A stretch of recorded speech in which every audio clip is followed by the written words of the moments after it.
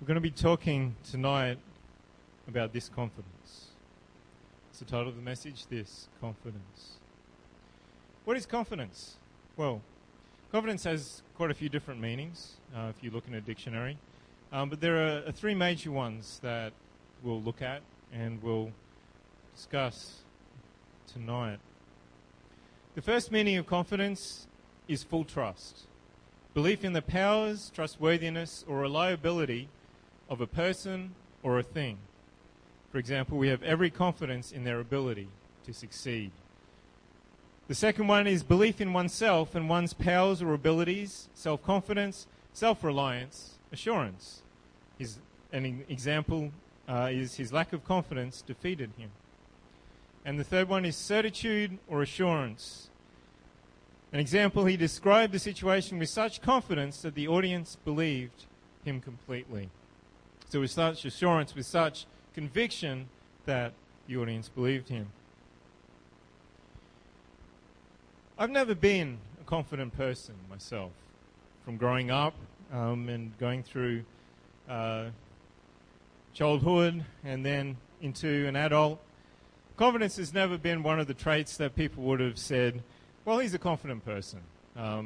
He's a person that, is always sure of himself and in what he can do. And with the help of the Lord, that has changed over many years. The Lord has helped me to be more confident in myself, but it's been a long road. And I can only thank God for how He has helped me to trust in Him.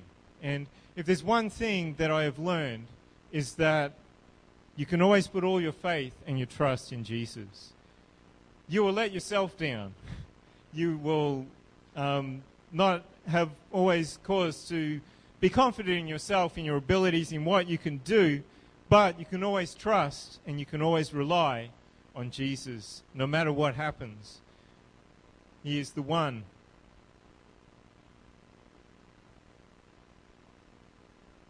The one stability and the one thing that is always stable in our lives.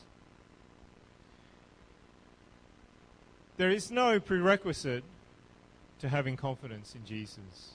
When we talk about having confidence and that we can always have confidence in Jesus, there isn't actually any prerequisite, anything we have to do before we can have confidence in Jesus. I know that when I went through university, there were certain subjects that had prerequisites. You had to have done this subject. You had to have studied this before you can do this subject. You had to have studied maths, introductory maths before you could do the second year maths, and so on and so forth. There were some subjects that had many different prerequisites before you could actually do it because they built on what you had learned before.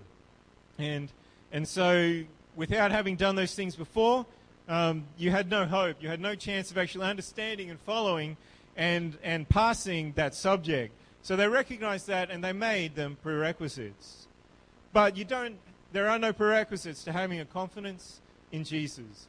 You don't have to take a course. You don't have to be especially spiritual to have full confidence in Jesus. We don't need to have any special gifts or knowledge or understanding of the Bible. We don't need to know really anything about the Bible to have full confidence in Jesus. In Acts chapter 4 and verse 13 it says, "Now when they saw the boldness of Peter and John," talking about the Pharisees, the spiritual leaders of the time, "they perceived that they were unlearned and ignorant men. They marveled, and they took knowledge of them that they had been with Jesus." See, they didn't have the prerequisites for being in the Phariseehood, in the spiritual leadership, but they had a confidence. They preached. They preached with confidence, and they were bold, but they didn't have all of the learning, all of the years and years of seminary that they had to go through to get to that point where they could be confident and where they could follow God. But they had an effect. They had a power that was beyond what they had learned, beyond what they knew. And these spiritual leaders realized that they had been with Jesus. The only thing that we need to have is a relationship with Jesus. And then we can put all our faith and our trust in him. The early church were, soon after in the same chapter, forbidden to preach and to teach in the name of Jesus by the Pharisees, by the spiritual leaders. And this was a big deal. So what did they do? They prayed. In Acts 4 and 27 it says, "For of a truth against thy holy child Jesus, whom thou hast anointed, both Herod and Pontius Pilate, with the Gentiles and the people of Israel, were gathered together." Everybody was against Jesus. "For to do whatsoever thy hand and thy counsel determined before to be done. And now, Lord, behold their threatenings." They've turned their hand from Jesus. Jesus was dead according to their thoughts and their thinking. But they've turned their attention, their focus on those who followed Jesus now. "And Lord, behold their threatenings, and grant unto thy servants that with all boldness they may speak thy word. By stretching forth thine hand to heal, and that signs and wonders may be done by the name of thy holy child Jesus." And when they had prayed, the place was shaken where they were assembled together. And they were all filled with the Holy Ghost, and they spake the word of God with boldness. And the multitude of them that believed were of one heart and of one soul. They were knit together with this prayer, with this focus on following Jesus. Neither said any of them that aught of the things which possessed was his own, but they had all things common. And with great power gave the apostles witness of the resurrection of the Lord Jesus, and great grace was upon them all. You see, the early church knew where they could put their faith, all of their faith and all of their confidence. They knew where they needed to go whenever anything went wrong. They knew that they could put all their faith and their confidence in Jesus. And then something incredible happened in the time of their crisis. God gave them a supernatural boldness that went beyond their situation. That went beyond everything that was going on around them. They were being threatened by these Pharisees. They could have been killed for disobeying this commandment of the Pharisees. But their boldness that they had was nothing to do with themselves or what they thought that they could do or they could accomplish. Their boldness came from a different source entirely. And we read that through the book of Acts, there are many miracles, many wonders, many signs, a lot of preaching with boldness through the entire book of Acts, because they put their faith, their trust in the Lord Jesus.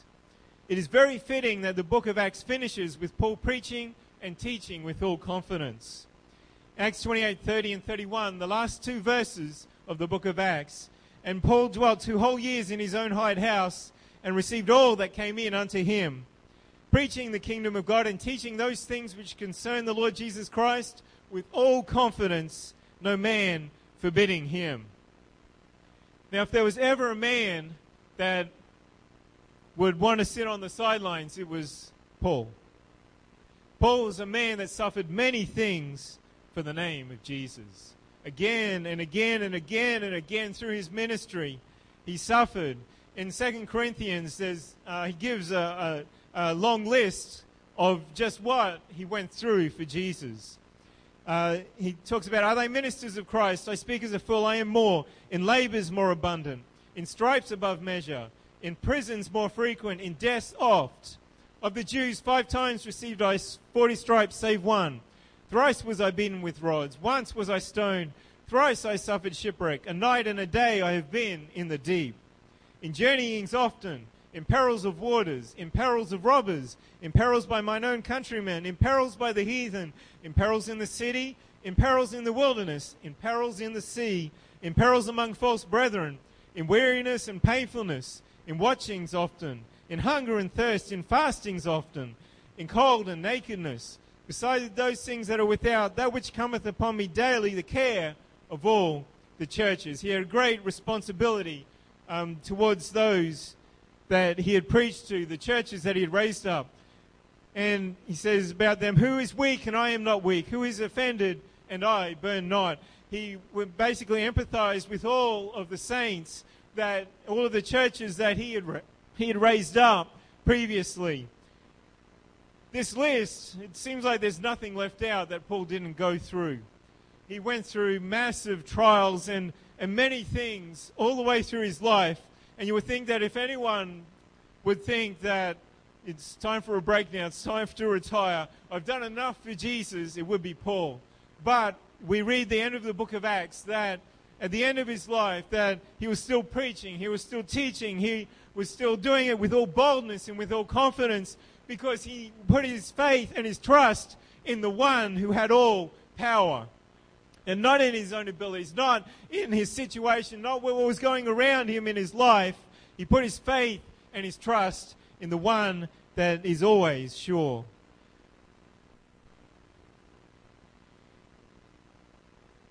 Even after suffering all those things, he was still able to preach and teach the word with all confidence. Why? How was he able to do that? Was Paul a masochist? A man who reveled in pain and in suffering? I don't think so. He was a man just like everybody else.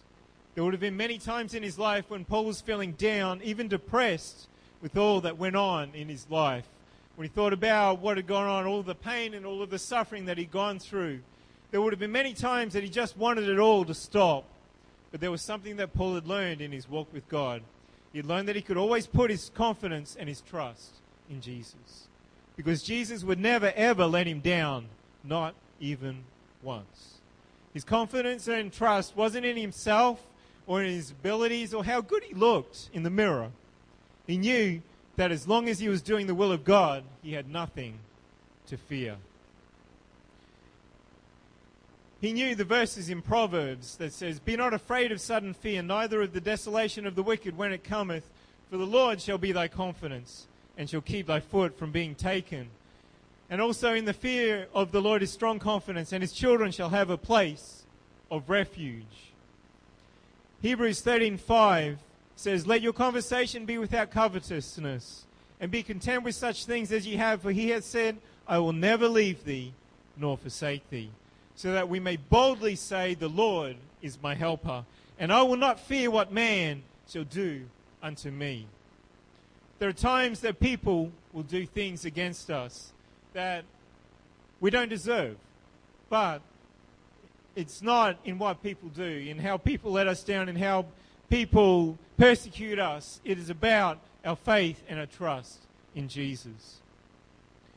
We should always have the confidence to come before Jesus no matter how badly we mess up, because he is faithful and just to forgive us every single time. 1 John 1:9 says, "If we confess our sins, he is faithful and just to forgive us our sins and to cleanse us from all unrighteousness." It doesn't give any provisos there. It doesn't give anything, or unless you do this, or unless you fail me this many times. He says if we confess our sins, he is faithful and just to forgive us our sins and to cleanse us from all unrighteousness. God is faithful even when we aren't. We just need to come back to him no matter how many times we mess up, how many times we fail. We can come to Jesus and he will always be good to us. He will always forgive us. And in Ephesians 3:12, it's talking about Jesus, in whom we have boldness and access with confidence by the faith of him. We can come boldly to him. We have access to Jesus with boldness because of what he has done for us.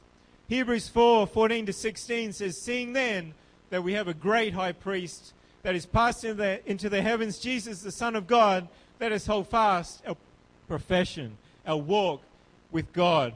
For we have not an high priest which cannot be touched with the feeling of our infirmities, but was in all points tempted like as we are, yet without sin. Let us therefore come boldly unto the throne of grace, that we may obtain mercy and find grace to help in time of need." We don't have to come with fear and with trembling before God. We need to come with reverence, but we don't have to come thinking that God may not forgive us, but we can come boldly knowing his promises, knowing that he is faithful and just to forgive us. Philippians 1:6 says, "Being confident of this very thing, that he which hath begun a good work in you will perform it until the day of Jesus Christ." See, God has started a work in you. When you start following him, when you start walking with him, he starts to do an incredible and mighty work in you. And as you let Him, you become more and more like Him. You become more and more like His image as we walk in you. And He started it in us, and He wants to finish it as well. He doesn't want to leave a work unfinished. He wants us to walk and to continue to walk no matter what happens in our lives. We can have confidence in Jesus no matter what we're going through or what we've been through in the past. You've already been through so much that now is not the time to give up. Jesus is coming back soon. Our confidence is not in this world or in people treating us the right way. Even people in the church are going to let us down sometimes. But our confidence is and should always be in Jesus, the author and the finisher of our faith. And it talks about, in Hebrews 10 and starting at verse 32,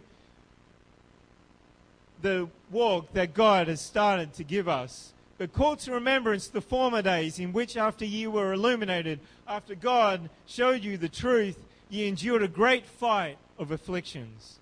Partly whilst you were made a gazing stock both by reproaches and afflictions, and partly whilst you became companions of them that were so used. It goes on to say, cast not away therefore your confidence, which hath a great recompense of reward. We can have a confidence in what Jesus has done in us. We may have gone through a lot in the past because we've come to Jesus. But if we continue to have a confidence in Him, there is great rewards that God has for us. For you have need of patience, that after you've done the will of God, you might receive the promise. Patience, continuing in Jesus, no matter what happens. For yet a little while, and He that shall come will come, and will not tarry. Now the just shall live by faith. But if any man draw back, my soul shall have no pleasure in him. But we are not of them that draw back unto perdition, but of them that believe to the saving of the soul. See, the only thing that will stop God's walk, or God's work in us, that He has started, that He is continuing to do in us, that He wants to finish in us, is if we walk away, is if we go back, is if we give up because we think it's too hard. And it all depends on where we put our faith, our confidence, and our trust. It can be so easy to put our faith and our confidence in the things of this earth that seem stable and seem to be certain. We have been a very stable nation that has not seen war within our borders for many, many years. But things can change in a moment and last forever. The United States found that out with 9/11. One moment they had a stable and secure nation and economy. And the next moment, everything changed forever in that nation. Nobody felt safe and secure anymore. That which people had put their faith and trust in was found out to be changeable and movable after all. We can put our faith in our families, our parents, our children, our blood relatives, but they're human. They're just people like us, and they will let us down. One way or another, eventually. If we put all our faith in them, we will be surely and sorely disappointed. We can put our faith in doctors and surgeons who have spent many years studying and training to get where they are at. But they make mistakes too. They can misdiagnose illnesses and completely botch surgery. They're human. They can make mistakes. They might have a great track record, even a perfect track record, but that's no guarantee in this life that the next person they see won't be their greatest mistake. It's not worth it to put our faith, our confidence, our trust in the medical profession. Disappointment lies ahead if you do that. We can put our faith and our trust in our jobs, in what seems to be stable, in what seems to be secure, but everything is changeable. We went through a mining boom in Western Australia for many years, but all of a sudden, bam, it's gone. And many people found themselves out of work. That which seemed so stable and seemed like it was just going to keep going on forever and ever and growing, went bust very, very quickly because people put their faith and their trust in something that was not sure, something that was movable after all. Some people put their faith and their trust in people in the church. And we're all people. We're all humans. We all make mistakes sometimes. And there are some times when people get hurt, and sometimes hurt badly by people in the church, those who perhaps should know better. And many people have left the church because of what they believe is people that have done them wrong and perceived slights and things like that. But if you put your faith and your trust in that, in the people in the church, then you're going to be sorely disappointed. Even the pastor isn't perfect. I'm sorry to say that, but it's true. Sometimes even the pastor may hurt you or let you down because they are also fallible. They are also human, and nobody gets everything right all the time. And if you put all your faith and your trust in a pastor or in people in the church, then when they let you down, you're going to lose your salvation. But if you put your faith and your trust in Jesus, then He will never let you down. He will never give you any cause to walk away, because it's not in people that we put our faith and our trust. Some people put their faith and their trust in themselves, in what they think they can do, in what they think they have, some sort of oracle of knowledge or something, and they put all their faith and their trust in their own abilities, in what they understand, in what they know, in what they do, but they will be found out in the end. There will always come a time when there's something that they can't do. Maybe they get hit with a terminal illness, and they find out that everything isn't sure after all. And there's some things that they just can't do within themselves. We definitely can't put our faith in the stock market or in riches or in properties. We've seen stock market crashes where people lose their entire life savings, and fraudsters and thieves that steal riches away, and real estate market dropouts. Even when real estate seems to be going well, but there's suddenly a dropout and people lose their riches, their fortunes, and that time. Nothing is guaranteed in this life, in this world.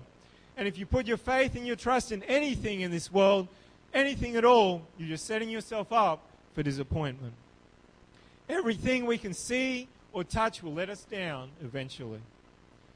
Machines will break down. Your car, no matter how much you love it, is going to eventually break down. It's going to let you down at some stage. But there is one who will never let us down. He's the only one worth putting our complete and total faith and trust in. His name is Jesus. Jesus isn't variable. He doesn't say one thing and then take it back the next day. In Hebrews 13:8 it says, Jesus Christ the same yesterday and today and forever. There's no change, there's no variableness, there's no shadow of turning with Jesus. And that's what it says in James 1:17. Every good gift and every perfect gift is from above, and cometh down from the Father of lights, with whom is no variableness, neither shadow of turning. When God says something, it comes to pass. When God says something, we can put our faith and our trust in that all the way through our lives, because it comes from God and not from man and not from this world. Jesus is the only true constant that we can have in our lives. And He will never, ever, ever let us down. Not even once. I can truthfully say that Jesus has never let me down. Yes, I've gone through some very trying times, but Jesus has always been right there with me and always delivered me in the end. Jesus never said that everything would be rosy and always go right for you. He never promised us that, but He did say that no matter what happened before and what He allows to happen to you, that He will never leave or forsake you. And we looked at that in Hebrews 13 and verse 5 just before. That's something that you can take to the bank. That's something that you can rely on. That's something that you can put your faith and your trust in. If I could get someone to the piano, please. We talked about 3 definitions of confidence earlier. Well, I want to make a statement which includes all the three of those types of confidence. We can have confidence within ourselves because our confidence is completely in Jesus Christ, and so we can speak with confidence to others. See, Jesus is the one that gives us confidence. Jesus is the one that we can put our faith and our trust in. We don't have to believe in ourselves, but when we believe in our God, then He is the one that makes the difference in our lives. Do you want that confidence within yourself? It comes from putting your complete faith and your trust in your Savior, Jesus Christ. The only one who will never leave you, forsake you, or let you down. When you know that it's not in your own power or in your own strength that you're doing anything for Him, but it's the power of Jesus. The one who has all authority and power in heaven and earth. When we choose to be on God's side, we're automatically on the winning team. If you want that confidence tonight, the altars are open. Come and put all your faith and your trust in Jesus, and He will never let you down. Everything else will let you down, but He will never let you down.